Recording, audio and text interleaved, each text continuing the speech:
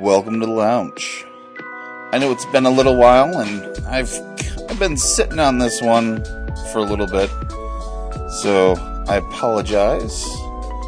I'll have lots of goodness for you because I am recording this in Columbus, ready to go to Origins. But before you get all that fun goodness, I have a great interview for you with Dire Rose and Forrest of the Jenaro Co-op. And they're talking about Jenaro Short Games Digest Quarterly. They're just this community of freelance gamers. It's this opportunity for people who are looking to do game design, who are looking to do interesting games, to learn how to do it. So check this out. I'll see you on the other side.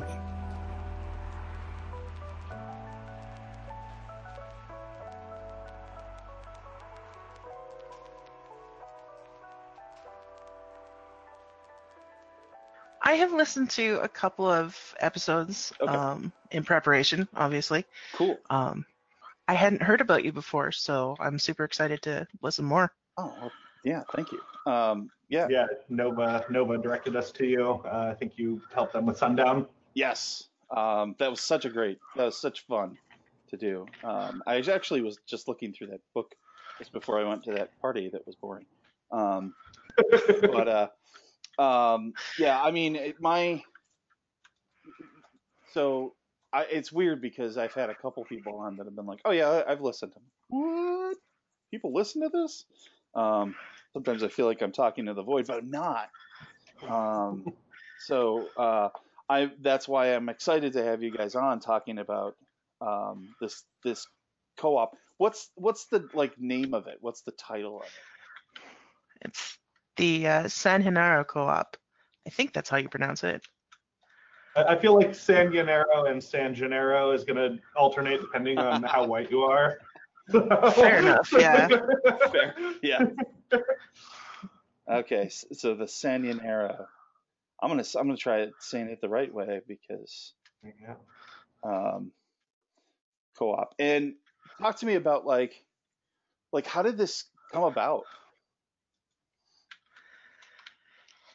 Oh, well, we were talking about some of the bad stuff that sort of went down in the games industry in the past few months, and started thinking about how all of these sort of problems are really endemic in just about any industry, but more so in games because people sort of seem to expect you to put up with more crap, frankly, because you're doing something that you love to do. And I think that's basically where the idea started, was kind of, well, we can fix this. We can band together.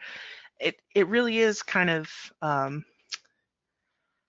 conceptualized as like a proto-union. So as we get bigger and stuff, we hope to see more people kind of band together and try to do the same thing, because everybody deserves to be able to make a living doing something they can enjoy. Like, if you want to make games and not die of starvation, like, that should be an achievable goal. At least I think so. So, especially it was a lot of. Oh, go ahead. No. You go ahead. Yeah, but I was just saying, yeah, it was just a lot of us riffing on like how we wish things could change, and then someone was like, well, like there's a lot of us here. Why don't we just do that? we can do that, can't we? And yeah, it's just even if it's not like because it's all profit share model, so it's like all of our work, that money isn't going into like one person or a company coffer that only one or two people have access to. Mm-hmm. It's a nice, it's the kind of thing where you would expect as an industry gets a little bit more mainstream to see it, and I'm kind of surprised it's not something that's come up before. Have you heard of anything like this in the gaming space? I certainly haven't, but I'm relatively new. I've Okay. never made anything before, so I think there's, and I don't even remember the name of them. I think there is a video game company that operates in a very similar, where there's no bosses sort of thing. Okay. But I don't remember the name of it. I think it actually came up in our Discord channel when someone was talking about, in the game space sort of thing. But oh no, it was a Twitter thread where someone from our Discord group mentioned it. But I haven't really seen much. Around the same time, there were some other people coming up with their own ideas on making it a more inclusive, safer area, kind of proto-union style stuff. But this exact model or models very similar to this, I haven't seen anything. Okay. I guess, and just bear with the fact that I'm an old gamer. Not old like I'm stuck in the games that I thought were great back in the day, but old like I played all those games. And they're not good. But but like I can remember there being this kind of weird, I mean, Kevin Ciambetta and oh God, Steve Jackson, and these guys were like, it just felt like they didn't like each other, and everybody hated Dungeons and Dragons, and it was like, but I own all these books. Like, my shelf has all of your books on there. Not like, I'm not saying, oh well, I'm going to get GURPS books and not play the book. So yeah, I mean, I guess it just makes sense to say, hey, let's lift all gamers up, like all game designers, I should say. yeah. The allegory of the rising tide lifts all ships Right. seems Right. so good, and I wish that it was more widespread. It's a fantastic model to look at.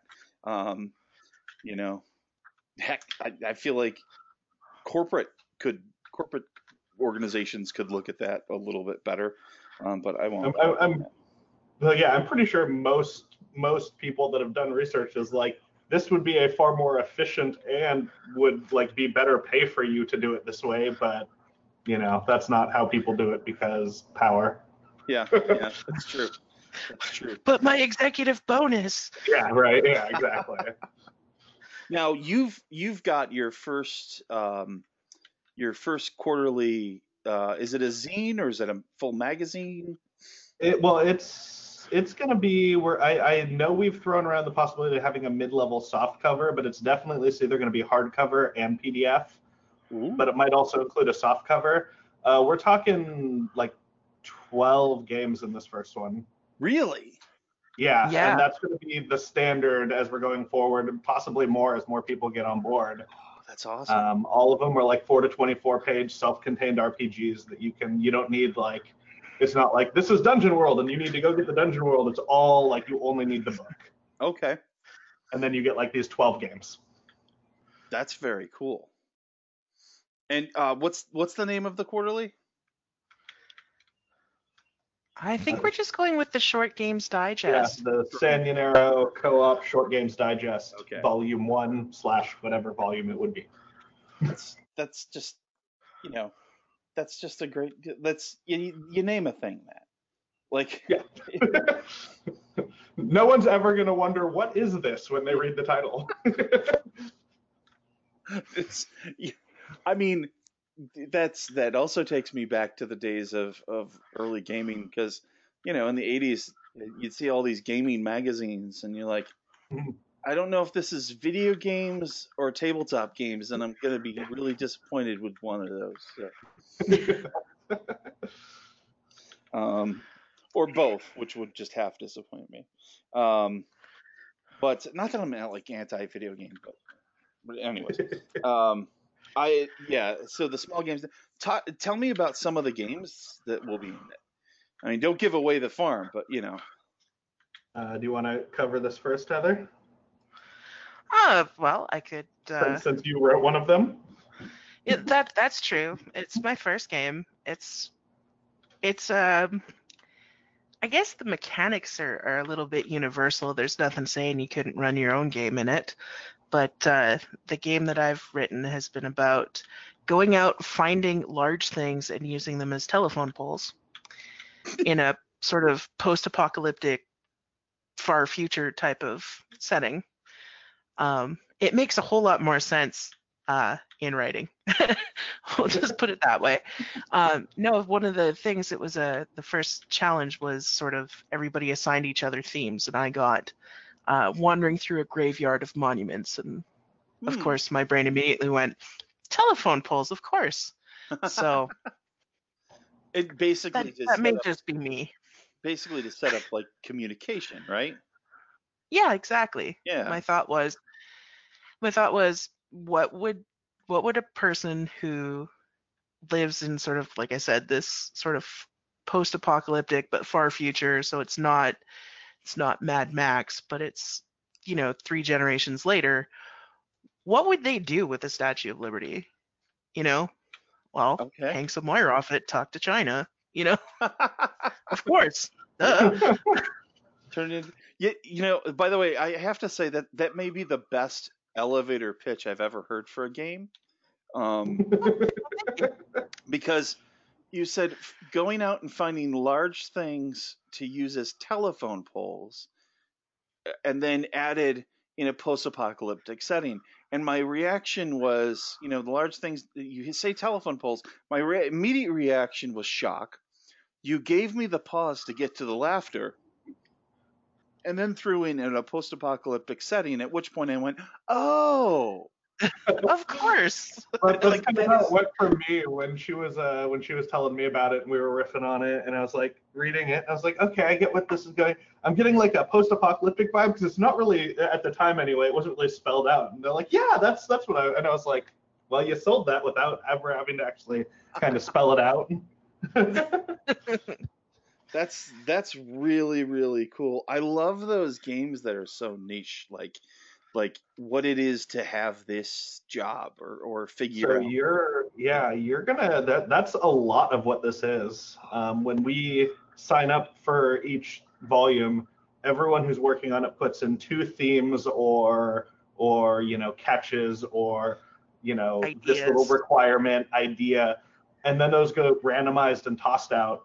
It's all for fun and wanting a good thing. So obviously, if you're like, I hate my idea, we allow mulligans. Mm-hmm. And then that's just the kind of the starting area. And you don't have to like stick to it too rigidly.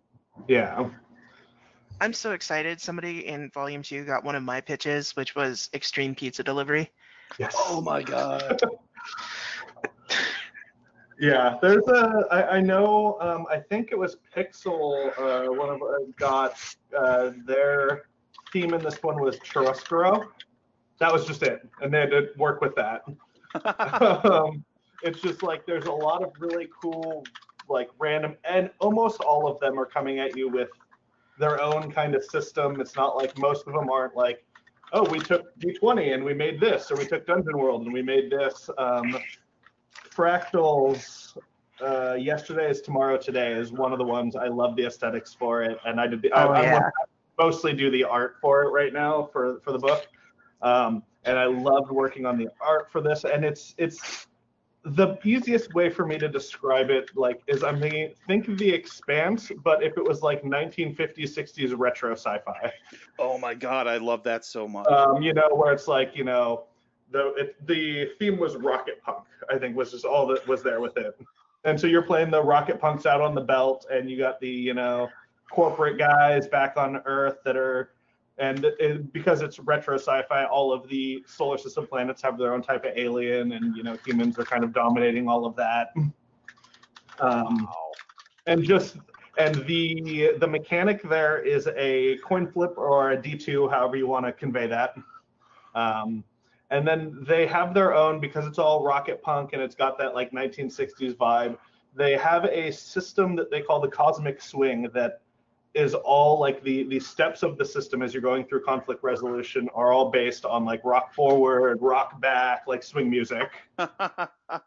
Oh, that's so cool. So you got a lot of like fun experimental little systems, and just people who are like, hey, let's try this out, which we don't get a lot of because big companies making games are like, we know people like this and we know people know this, so we're going to keep selling this system. It didn't sell in Peoria. You can't make a game like that. Yeah. So like every one of these games is just going to have its own little weird system for the most part that you can play around with. And That's I'm really excited about that. I like the idea that you're pushing away from people just like rejiggering the D20 system or a Dungeon World or something like that, powered by Apocalypse. yeah. It's always fun to see some of the new systems that people come up with. I find new and different systems to be just a really fascinating look into how people visualize reactions to things. You know what I mean? Like the mechanics of my game are actually based on an idea that I came up with a friend like a million years ago, and he took it in one way and I took it in this other way. But it was all based around everything that you do, whether you're a tiny little microbe up to like, I don't know, Thanos with the glove making the snappies. Mm-hmm. Everything is how you initiate, react to, or resist change. So it becomes sort of like this nine spot grid that you kind of figure out, okay, there's three basic types of change if you look at it from a human perspective, right? There's physical, mental, and social. And there's sort of three things that you can do when change comes your way. You can initiate it, you can deal with it, or you can resist it, right? So 3 by 3, you've got your 9. And like that plays out very differently than somebody going, okay, well, here's your number, that's your target, roll this d20, do you beat it, do you not? Mm-hmm. Right? Yeah. And it sort of hints at different ways of seeing the world, and that's what I love about these little games that we're running. They're like these cool glimpses into this person sees the resolution of something in this way, and it really imparts a different flavor to the games that we write and the situations that we want to describe. And sometimes you can't do a certain thing in whatever system you're used to. Mm-hmm. Sometimes the story you want to tell has to come from different rules. So, yeah, it's wonderful. That's a fascination of mine too, to see the different ways people have of like interacting with what is essentially a narrative, and saying, and this is how I'm going to gamify what this narrative is and how we interact with the narrative together. And I my fascination does stem from like having played lots of systems growing up. I shouldn't say growing up, growing old. I don't know when you started. Growing up could work too. It's true. Like I got started when I was like 8, so Yeah. I definitely know that. My first time playing Dungeons and Dragons, I was 7. And it was a group of older kids that didn't want me to play, so they made it terrible for me. And I didn't. And then when I was 10, somebody bought me Marvel Superheroes, the phase rep system. Phase rep, yes! Oh, Dyer, you're gonna love this. I actually just had a custom shirt made. That the t-shirts that people have that's like blank and blank and blank and. Oh my God, are you kidding? The Helvetica shirts. It's you got it with face rep. Oh my God, I need that shirt. Oh man, I need that shirt. Yep, I'm gonna be.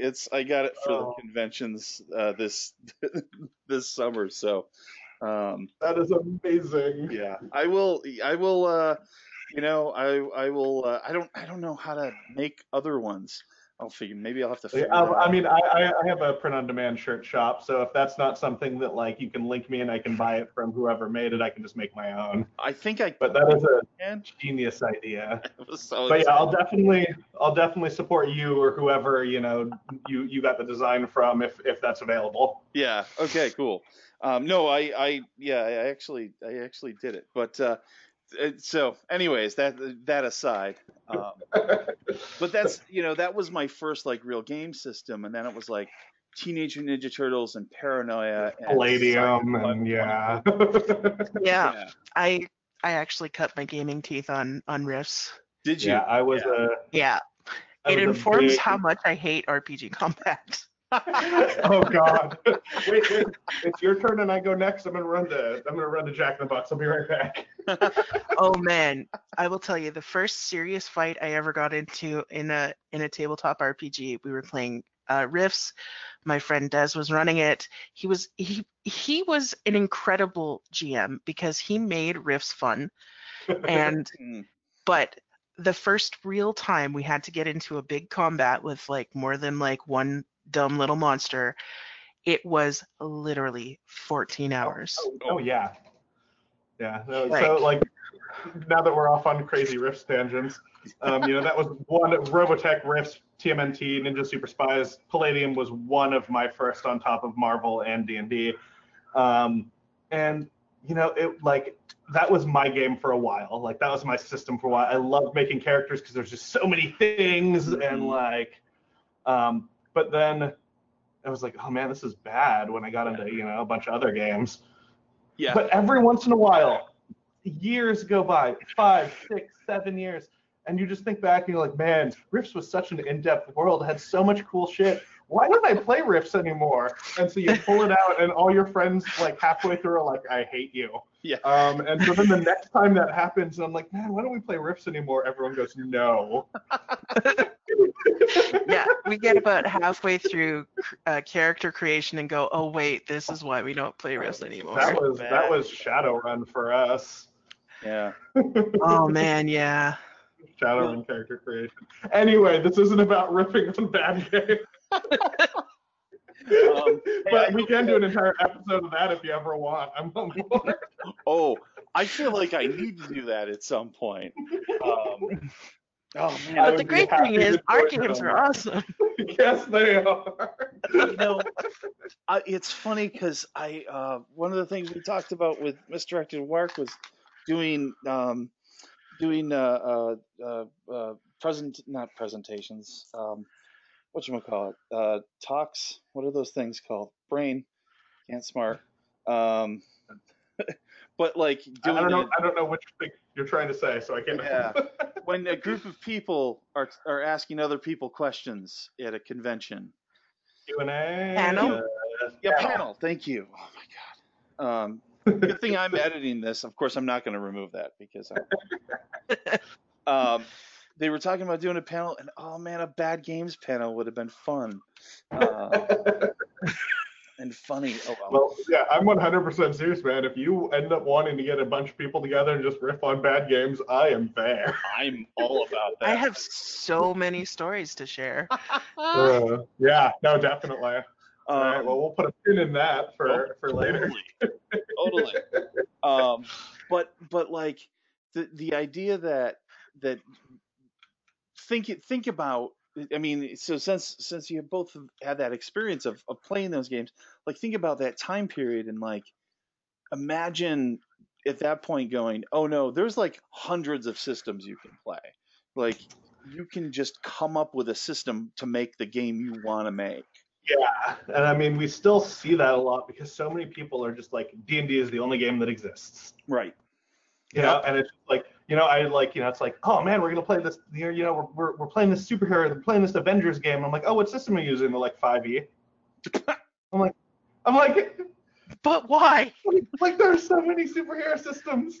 What are you doing? It's like I understand modding games to do things that you like or to play games that you like, and like if you really love a system, sure, but like there are better games for what you want to do, like, depending on what you want to do, like better systems that will work better. And just so many people are like, square block, round peg, we're doing this. Well, and it's like, if it's not made for the thing, I will go back to Rifts for 1 second, because it is why I came back into gaming after taking a hiatus, and I just decided I wanted to play Rifts again, but I never wanted to play Palladium again. So I started like, oh, am I going to make a conversion or something like that? And about that time, they announced Savage Rifts. Savage Rifts? Yeah.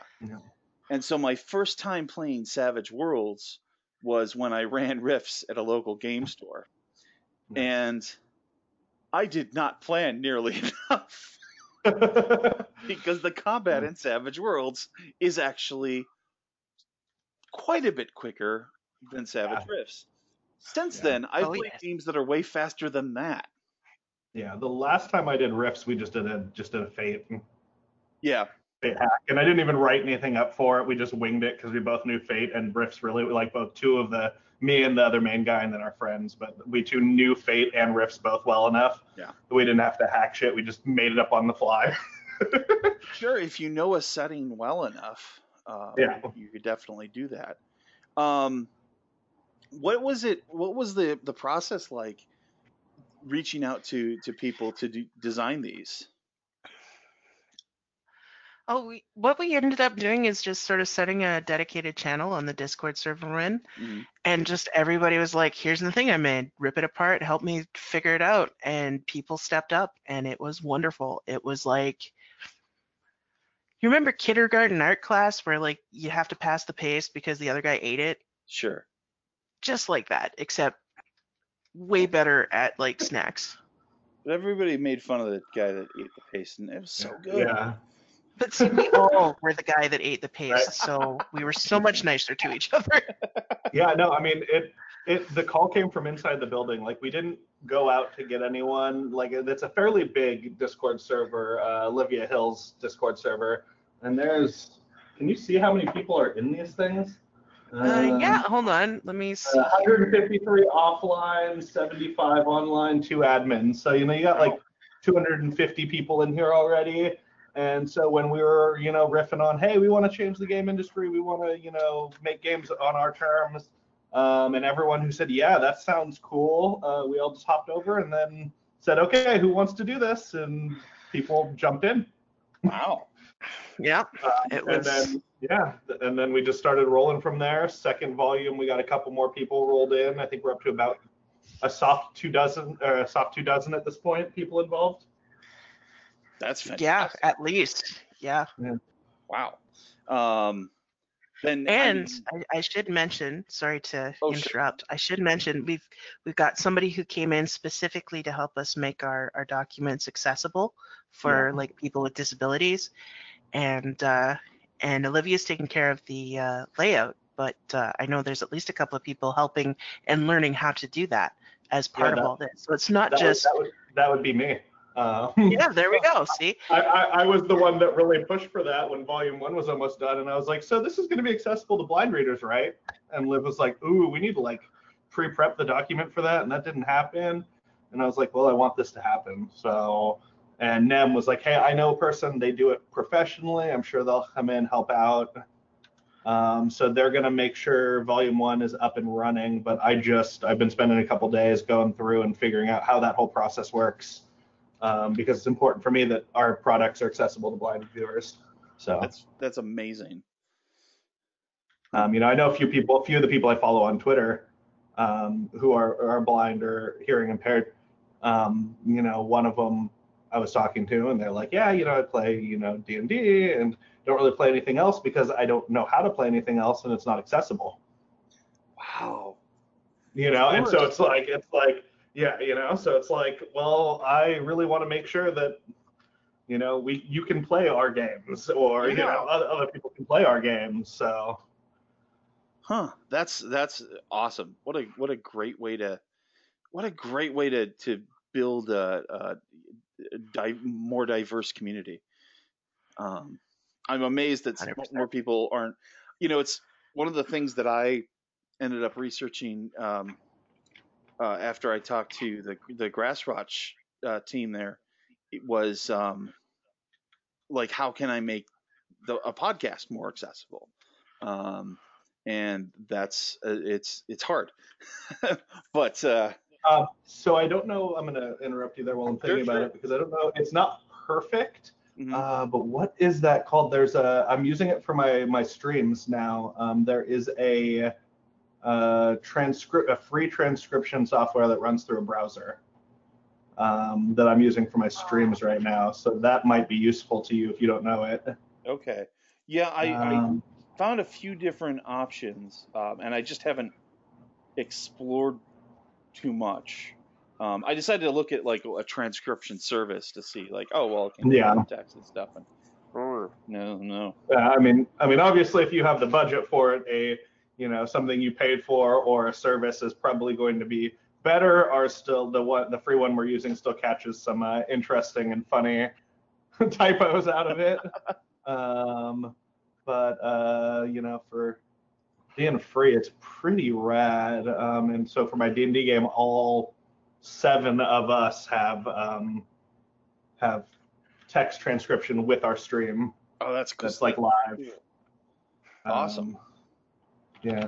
What is it called? I'm blanking on the name because I already have it all updated. I'll get it to you. I'll get it to you after this. You can take a look at it. I'll drop a link too, because I think a lot of people could utilize something like that. Yeah, I'll hit you that, and I'll hit you. I found while I was investigating, and might as well. We want to make this place better for everyone, even if it's not through us. I'll drop off also because I found a website that's just like a step-by-step tutorial on making PDFs accessible to blind readers. So. Oh, fantastic. So I'll throw both of those at you. Hopefully, we get more inclusion that way. I love it. Yeah, I mean, I'm really jazzed about like being able to kind of bring this to like the misdirected mark side of things, because this community that I get to be part of is so inclusive, and so like we want to just open it up as much as possible, and we want different things. Phil, who's on the Misdirected Mark show and Pandas Talking Games, coined a term called polygamorous. And it is the term that has described the way I've always played games. So, I don't know if maybe he didn't invent that. I'm not going to give him full credit for that. But that's where you heard it. Yeah, that's where I first heard it. Yeah. And I've heard other people, I think, maybe credit him to him, but I don't know if I've ever heard him do it. But anyways, but yeah, I mean it's so cool to see, these designers. It's also like, there comes a point where you're gonna want to backfill. Like these companies will want to backfill people, and if those people have just been doing it for free, you might lose some people who are like really talented because they don't want to be broke. Yeah. Not being able to survive sucks. Yeah, that does. Was that part of the process as well, is to kind of like spotlight new faces for the gaming Absolutely. industry? Okay. Definitely, yeah. Definitely getting some new blood out there, new faces. Definitely get them spotlight. One of the things Nem brought up on their Liam Ginty of Sandy Pug Games, who's one of our mentors, brought up in one of our first interviews, was the cover of the thing right now we're working on. Basically, for the cover art we took 3 of the games, and we kind of chose a character from that, and those 3 are going to appear on the cover. Mm-hmm. And I think 2 of the 3 are all people who have never published a game before. Wow. So it's kind of cool that it's like I've never published a game before, and my character's on the cover. Like, that's something that you're not always going to get when you're coming into a big company and throwing out something. Sure. I mean, I feel like with a lot of the bigger companies, what you'll hear is, hey, they used 2 sentences of what I wrote, of the 30 pages I wrote. Right. Yeah. Also, with the where was I going with that? Man, I just lost that. Never mind. I'll come back to it if I think about it. We thread and de-thread as we go. Right. So, Dyer, have you done game design? Like I said, I have I have a very light design cred at this point. I did some DM's Guild stuff, and way back. I've always modded whatever games I'm running, and I've always extensively done heavy mods or done the hack thing. To fit systems I like into other things. The thing I was saying people shouldn't do, I do that a lot. But I also play a lot of systems, so I feel like it's okay. But for the current, just been mostly focusing on, I'm basically the only one in the co-op right now who's fielding art. Okay. So I have I think I did about 8 or 9. Luckily, it's not full color because of cost and trying to keep costs low so that it's accessible to people. Luckily, it's not full color, but I think I did 8 or 9 images last month for the first month for the volume 1.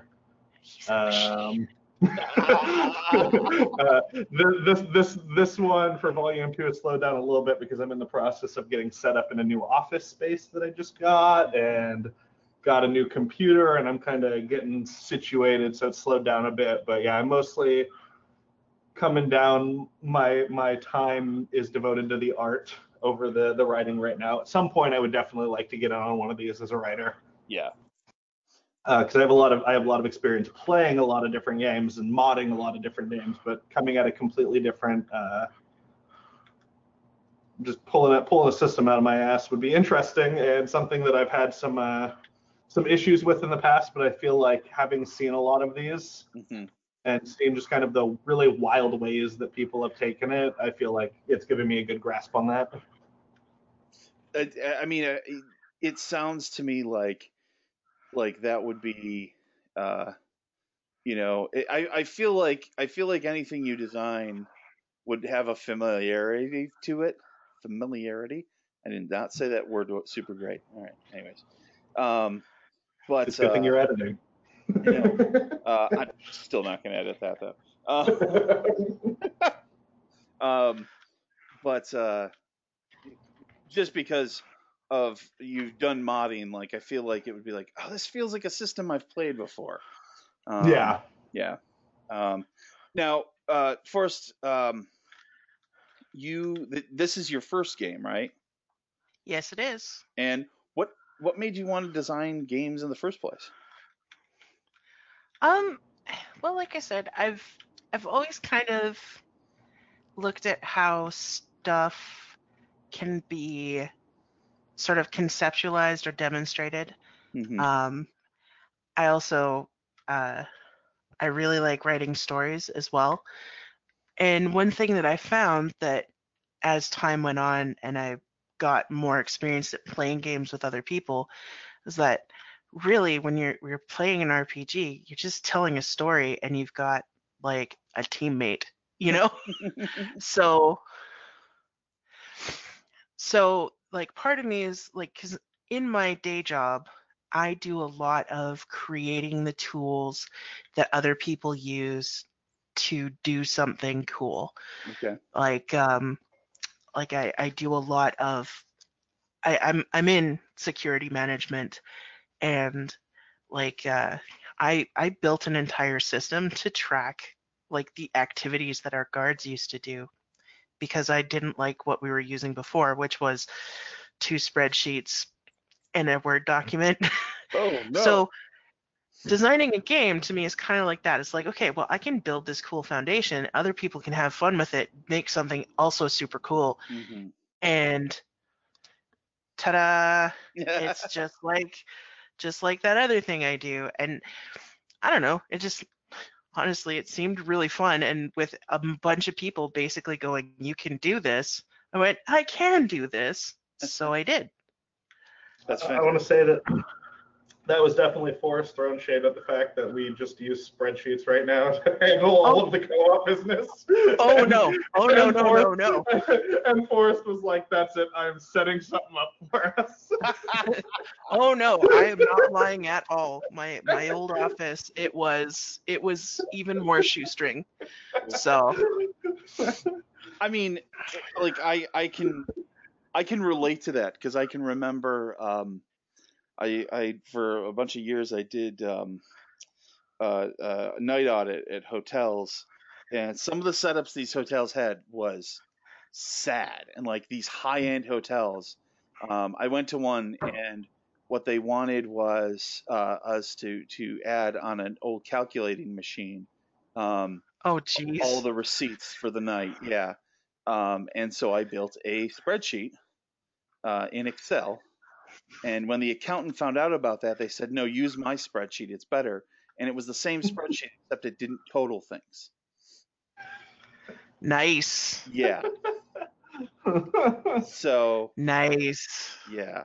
And this was a very high end hotel in my city. So, I can understand it. So basically what you did is you pivoted this skill that you make a living from to be something to work with something that you love and could hopefully make a living from, right? Exactly. Yeah. Because security is cool and all, but it barely pays the bills, and it's not something I love doing. I'm just good at it. And if you're gonna barely pay the bills, you might as well barely pay the bills doing what you love. Yeah, or at least something fun, you know? I want a T-shirt that says that.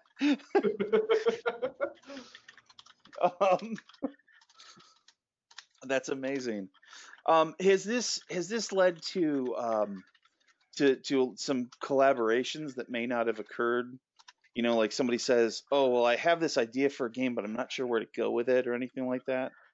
Oh, absolutely. On a daily basis. Oh, wow. Okay. Oh yeah.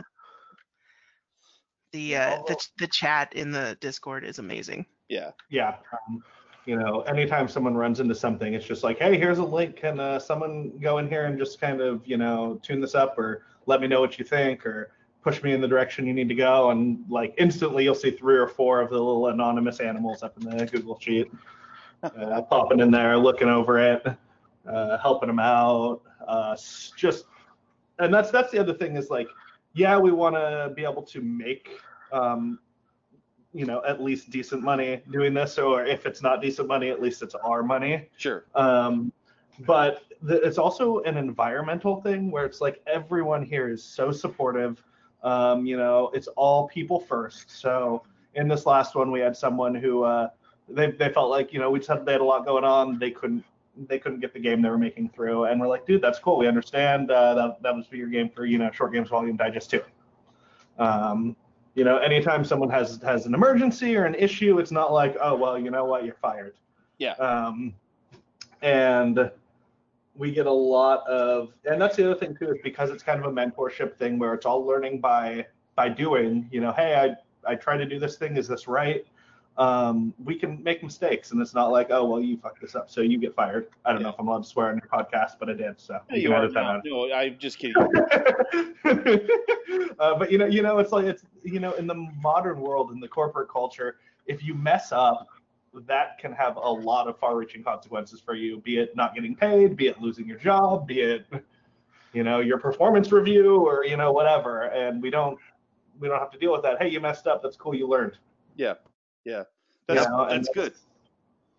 And that's part of life, and it's something that gets diminished a lot as we become adults, that we don't really think about, because when you're a kid, you're allowed to mess up, and unless your parents are absolutely atrocious, and learn from that. But as you grow up, it's like now you have to be perfect, and we don't really think about how that impacts us. But it's so much easier to learn when you can make mistakes and correct from there. Oh, absolutely. I mean, my life changed drastically when somebody told me, hey, you learn by failing. Mm-hmm. Right? Like I'd forgotten that after, I don't know, sometime after puberty. Yeah, that's one of the things, like I like that reflected. I'm gonna, since we're talking about role playing games, and it's a podcast about role playing games. One of my favorite my favorite leveling mechanics for stuff is the mouse guard system. I don't know if Burning Wheel, which is based on, works the same, but to level up a skill, you have to get a certain number of successes and failures with that. Mm-hmm. And I always loved that. I loved that, like, I succeeded 10 times. All right, well, you need to fail 3 times or that skill's not going anywhere. Yeah. You know, Yeah. and I love that mechanic, and it's just so good that we don't see the fail to success very often. The fail forward model is such yeah.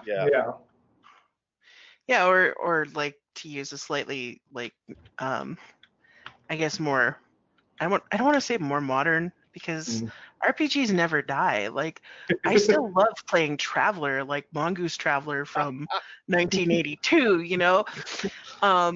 But to use sort of more the new hotness model, like PBTA, like you gain experience by failing. Every time you fail, you get to mark XP. Yeah. And that's wonderful. And that's how it works in real life. It's just we're not allowed to, you know, actually do that, because if we do that, we get screwed. Well, if we do that, George McManager Man doesn't get his second bonus of the year, and that's why we get fired. Yeah, and everybody gets angry. Yeah, I mean, there are ways around that in the real world, but we'll talk about that after the interviews, because that's not interesting to my listeners. You guys are, but so.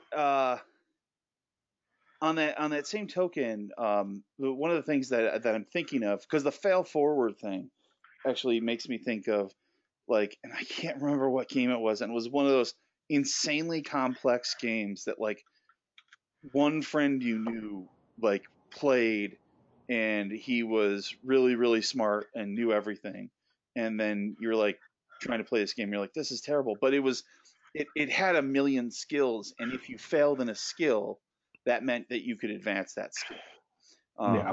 And it was all based on percentages, so it meant that, like, early on you're failing all the time, but then you could advance. And then it had, like, a whole bunch of, was it Rollmaster? No, I don't know. But could have also been like, what the hell is it called? Harn. Yeah, it might have been Harn. I know I played both at least once, and was not super excited. But anyways, my point being that, like, the DNA for a lot of the components that we look at in modern gaming exists in early gaming. With this, with the games that you're looking at right now, can you see some of the elements that might be, you know, end up in D&D 6th edition, like advantage disadvantage ended up in D&D. I mean, I sure hope so. Yeah, that'd be rad. That'd be fantastic. You know, and that's gonna, you know, the game industry always tries to take what works while keeping you know, whatever their niche thing is. Like, D&D is always going to try to be D20 because that's what it is. But it's definitely going to try to, like, what's popular right now, let's pull that in. You know, I feel like a lot of the way they handle the inspiration and the motive, you know, all your, you know, little character traits and flaws and stuff, was them being like, oh man, fate's really popular right now, let's put some aspect like things in here. Let's just slap it on there real quick. You know, and that's always going to be a thing where, you know, you're going to want to keep your core, but if you have one main system, you're going to keep that core, but you're going to look around and be like, what are people liking right now? Yeah. How can we put that in our game, but we want to keep it our game? So I mean, that'd be cool if we, you know, one of the games that one of the people in our co-op pushes out, or projects in our co-op pushes out, makes it popular enough that games are trying to swipe from it. I would love to see that. I mean, it's the sincerest form of flattery, right? Right. So we're nearing the end of our time, unfortunately. But I will say, and, you know, okay, I say this to all my guests. I've said this every time. You're welcome to come on anytime. I'm sincere about it every time. However, I think we have a topic that would be really fun to just have a bunch of people whining about. I'd be whining because there's a few games that I was hoping would be better. Oh yeah. Looking at you, Ghostbusters. Okay. But anyways, so let me, I guess, like, kind of as a broad question, what is it like? What can we look forward to with this? What are what's your moonshot maybe? Well, we're looking at, like we said, quarterly short game digests of the same quality as what we're putting out this first time. In fact, hopefully better. Practice does make, at least, if not perfect, at least better. And like we said, we get all these cool project ideas, and that seems to go in between. So I don't know. I think you're looking for a lot from us, because we seem to be able to do a lot. Nice. Yeah, I'd say with you, like, what's our moonshot? I don't know if we're gonna put out some single game that's gonna like shatter the industry. I'm more looking at our moonshot is gonna be what we bring to the table as a piece of the industry. It's an open co-op if you want to make games. Like, well, you're gonna have the Discord link in the notes here. Come on in, see what we're about. There's no unless you're an absolute dick, you're gonna be welcome. And so, I feel like our moonshot is really giving a place for people to come and make games and make cool games and hopefully make some money doing it, and just a lot of options. Wow. That's a better reason for a moonshot than the moonshot. I'm saying. I do want to say real quick that, with the, talking about the mentoring, and we briefly touched on the Role Player's Guide to Heists. Nem, Liam Ginty of Sandy Pug Games has quite a few, at least a couple successful Kickstarters under their belt. They've been through that process a lot, and as like anyone in the industry knows at this point, or anyone who plays games a lot, Kickstarter is a big part of the industry at this point. And I've seen a lot of horror stories from first time game designers going through their Kickstarter.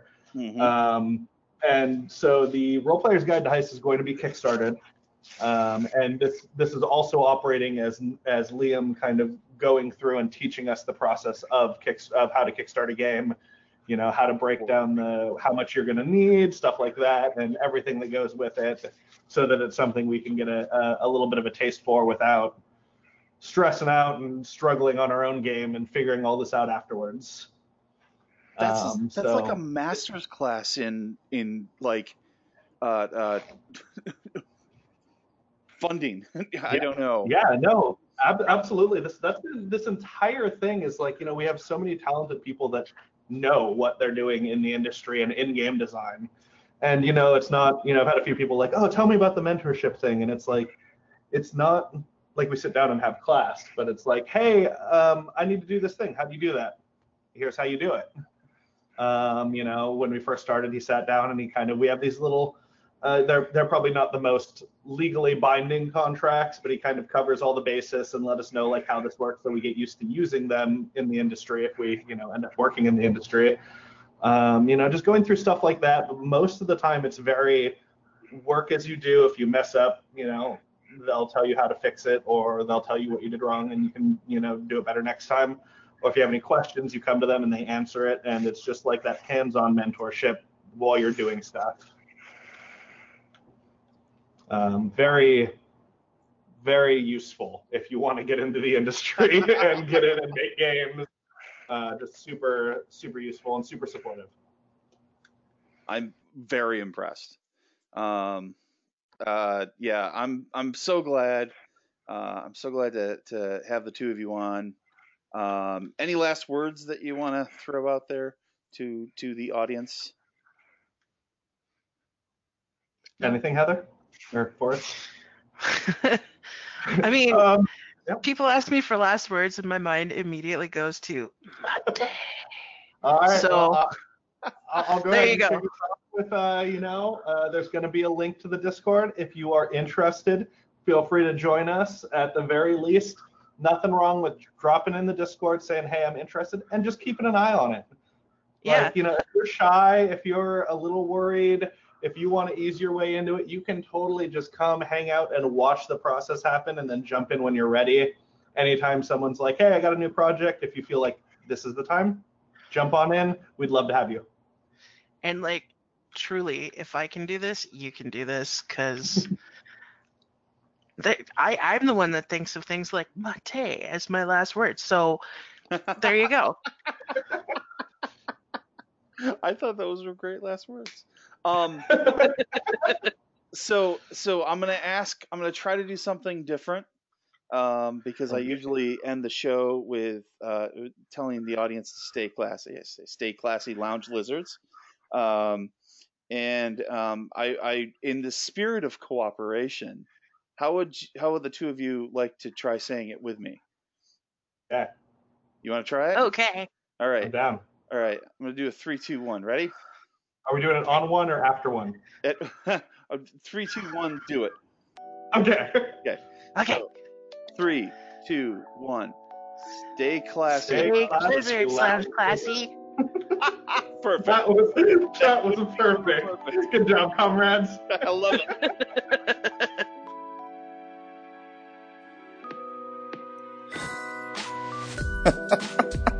Oh man, that was so fun.